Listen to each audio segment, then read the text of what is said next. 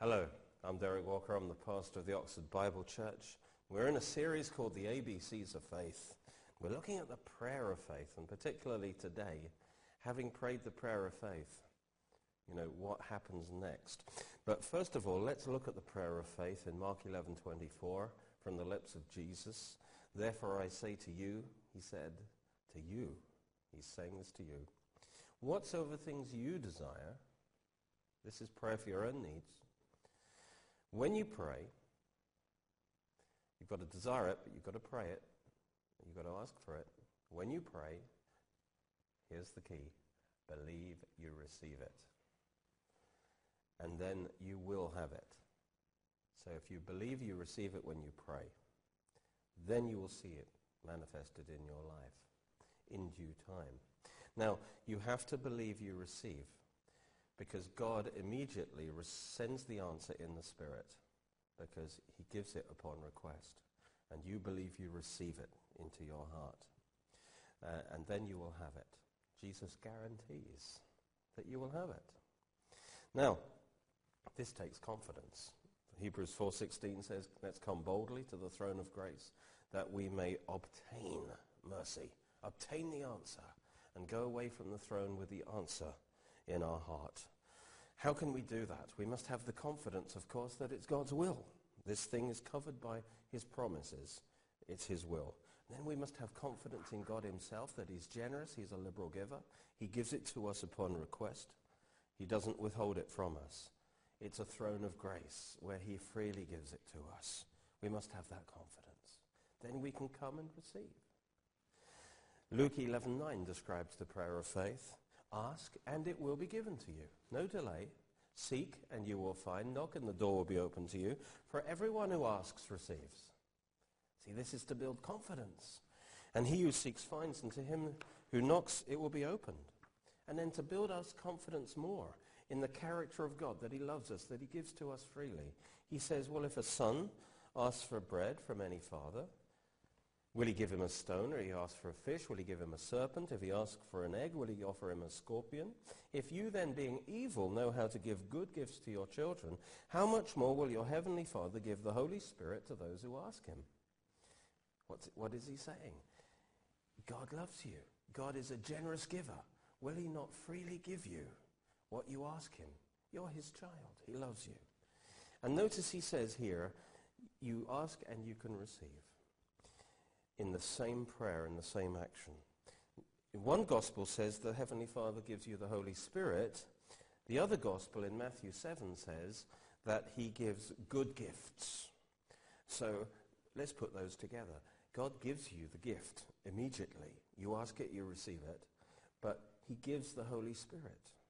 The two are equivalent, because every gift he gives you is in the Holy Spirit. It's a spiritual blessing that you receive in your heart. Once you've received it, it will show itself in your life in a matter of time. All right. So 1 John 5:14 talks about the prayer of faith. It says, this is the confidence we have in him. We have to have confidence that if we ask anything according to his will, he hears us. The confidence we have to have first is that this is God's will. We have to have confidence in the word, the promise that it's God's will. But we must have a second confidence too, that this is the confidence we have in him, confidence in the character of God, that if we ask something that's his will, he hears us. That means he answers us. That means he sends the answer to us. He's the God of the immediate response. We have to have confidence in his generosity, his liberality, that he gives it to us upon request. We must have that confidence. Only then can we have the confidence to believe we receive it when we pray. That's what verse 15 says. If we know that he hears us, if we know that he sends the answer to us when we pray, whatever we ask, then he says we also have this confidence now, that we have the petitions that we asked of him, that we possess them. How can we possess? That we've believed we've received them, you see. So if you have the confidence it's God's will and that God gives it upon request, then you can also have the confidence that you can believe you receive it, that you possess the positions. That's the confidence you need to pray the prayer of faith, you see. So, God is a God of grace, of liberality. Let me build your faith for this from some scriptures. Romans 10:12 says, the Lord is rich, generous to all who call upon him. All who call on the name of the Lord shall be saved. He who did not spare his son but delivered him up for us all, how shall he not also with him also freely give us all things? Freely. That means he doesn't hold it back. He gives it freely. All things. Blessed be the God and Father of our Lord Jesus Christ, who has blessed us with every spiritual blessing. He has given it to us already. It's available on request. Hallelujah. In Christ. 2 Peter 1:3 says his divine power has given us all things that pertain to life and godliness. He's already given us all things that we need. And we just need to have the faith and the confidence to come, and it says in verse 4, and be partakers of those things, of the divine nature.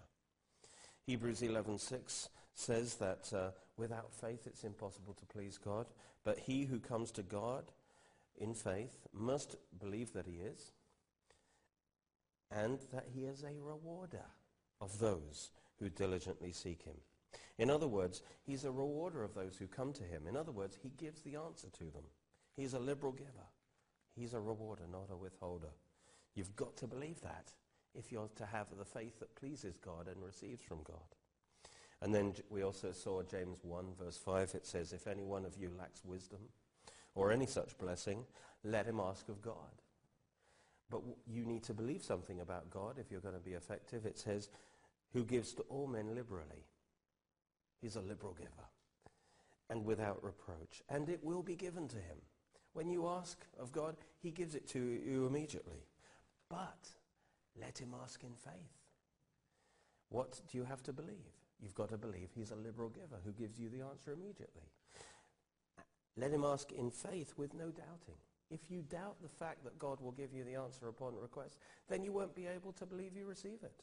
He gives it to you, but you won't be able to receive it. He says, for he who doubts is like the wave of the sea, driven and tossed by the wind. So the one who believes has got his eyes on God, and he knows he's a liberal giver, and he's able to believe he receives.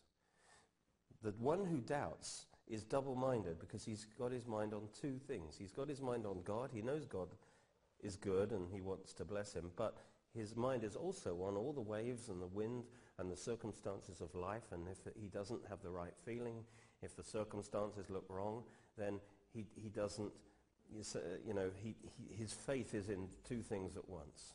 He's not sure that God will give the answer immediately, and so he can't receive because he thinks maybe this isn't the right time. I'm not feeling like it's right. Circumstances seem as if it's not working right now. God must be delaying. And so because he's double-minded, he cannot receive anything from the Lord.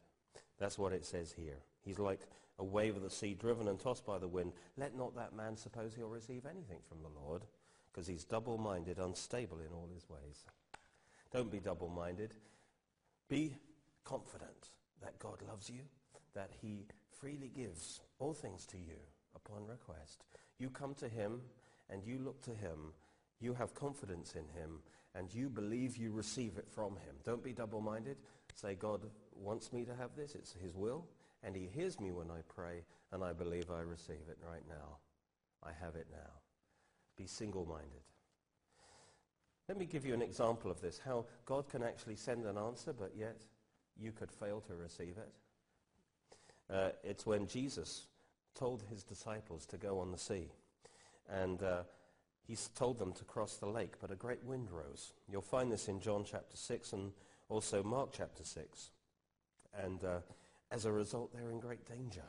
They were struggling. They were afraid. They prayed, no doubt. They said, God, save us, I'm sure. And then God sent the answer to them, and it was Jesus walking on the water.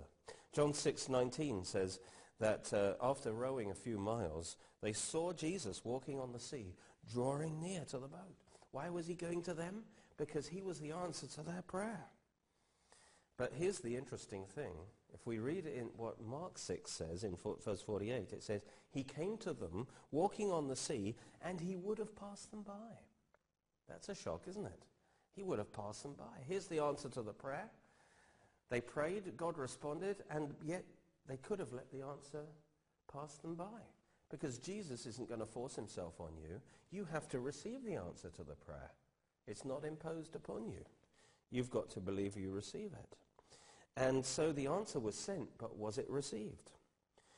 Going back to John, it says in John 6:20, they were afraid, and their fear could have caused them not to let Jesus on the boat. But he said to them, it is I. I'm the answer to your prayer, he said. Don't be afraid. And then it says they willingly received him into the boat.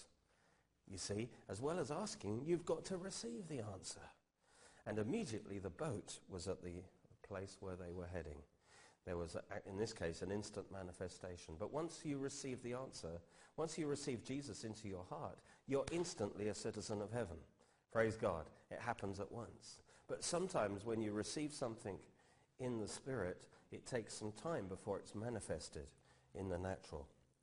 And so to pray the prayer of faith, before, you must build your faith up, your confidence from God's word that enables you to believe you receive. And then the prayer of faith, this may take some time, but then the prayer of faith is very quick. You come to God with that confidence in your heart and you believe you receive it. And then after the prayer of faith, well, the first thing is you say, thank you, Lord. Thank you, Lord. I got it, and I thank you for it. And then you walk and talk and plan as if you already have it, because you do have it, you see. Your corresponding actions and words actually release the power of God to bring it to pass. In that time, you need patience, and I'm going to talk more about that period of time. Having prayed that prayer of faith, you've received it, you need patience now to maintain that state of faith so that God's power can bring it to pass into manifestation. Don't fake it. Don't fake faith. Don't start acting and talking as if you've received a promise by faith when you really haven't. You've just got mental assent. Just imitating the words and actions of someone in faith has no power. Some people think they put on an act so that they're accepted, or maybe they want to avoid the corrections of the faith police. So they pretend to be in faith when they're not really.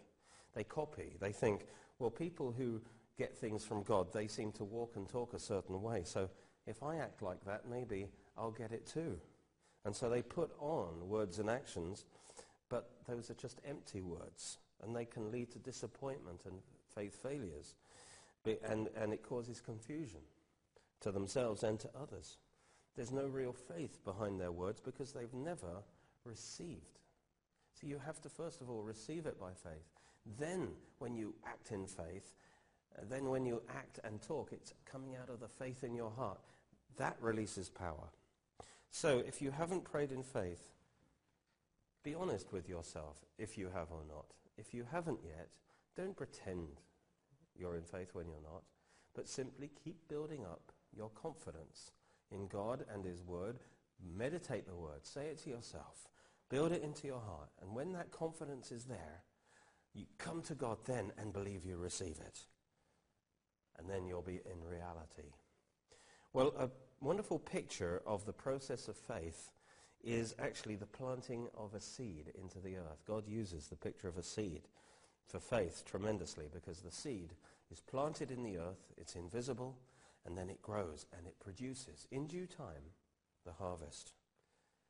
Genesis 8:22, it says, while the earth remains, seed time and harvest will remain. This is a principle of how God works in our lives. Seed time and harvest. And Jesus talked about the seed in his parables. That's how the kingdom of God works at this time. The seed, of course, is the word of God. It's the container of God's answer. The answer's in the seed. When you the seed is the word. And when you receive the promise, the word of God by faith, through the prayer of faith, what that is like is that seed is planted in your heart. Once you've got that seed, you've got the answer, because that seed can produce the results. If it's planted in your heart, if you receive it, it has the ability and the power to produce the fruit, the results, the manifestation.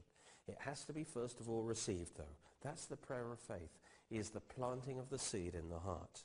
You see, the earth is like our heart, and we need our heart to be in good condition, of course, to receive the seed of the word. Once it's been prepared, praise God, You know, the seed doesn't look like much, but it's got great power. It contains the life, the blueprint of the answer. It's got the power to bring it to pass. You've got to receive it, though.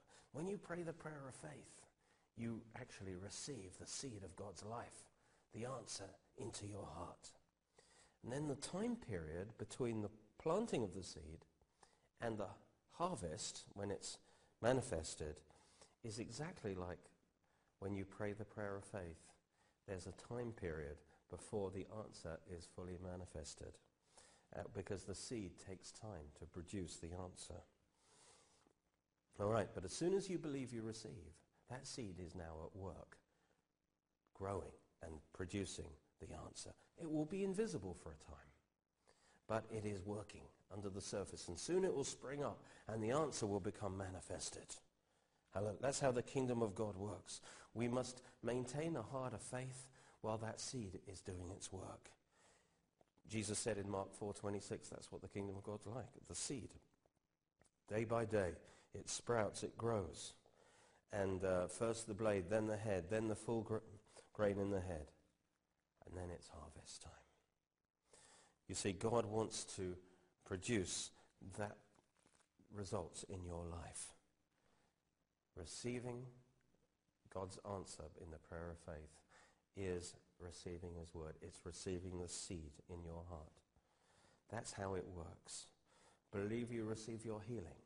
Now that healing power is working inside you, and it will drive out sickness, and it will make you whole. If you just keep believing, that seed will do its work.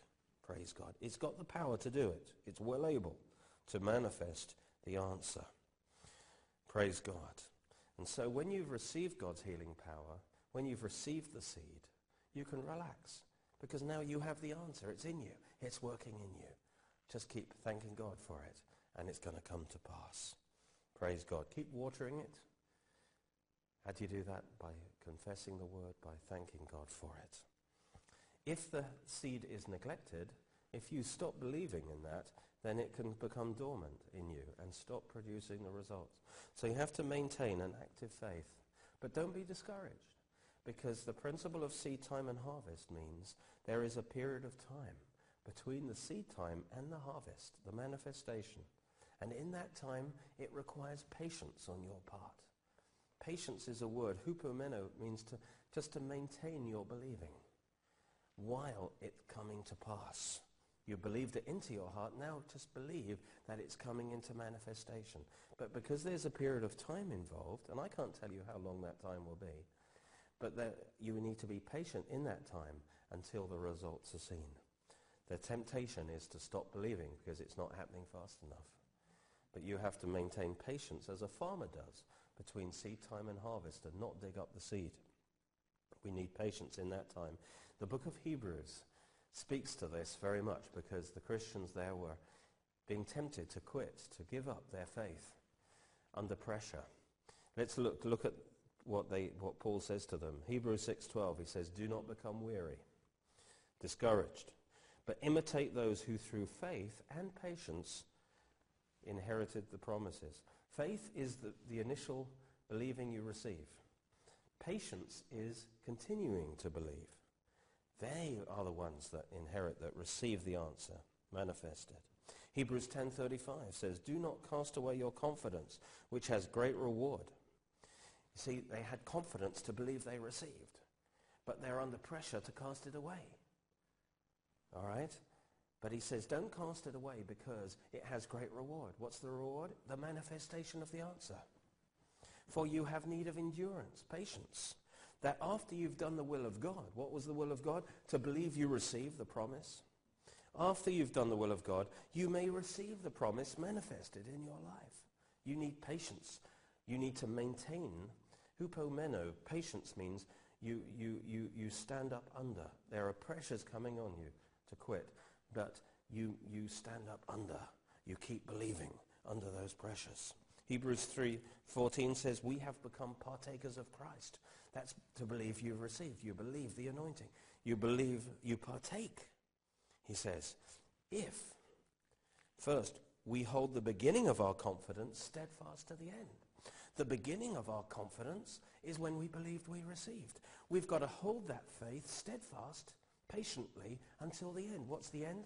That's when it comes to full manifestation, you see. Then we will partake fully. Praise God. Now, get slightly risky here with another analogy, which is to do with sex and pregnancy, because that's to do with the seed as well. You see, coming to God in intimate communion and believing you receive is like intimacy between a husband and wife. You see, we receive his answer in seed form into our spiritual womb. That's our heart. At the moment of union. God's seed needs to be fused with our faith to create the baby, which is to be born, which is to be manifested. Then we're pregnant with the answer to our prayer, you see. If we've believed we've received it, then it's fused with the egg. If our faith is not there, if there's no eggs in there, then God can give the answer when we ask for it. The seed goes in, but there's no eggs to unite to. And nothing will be born.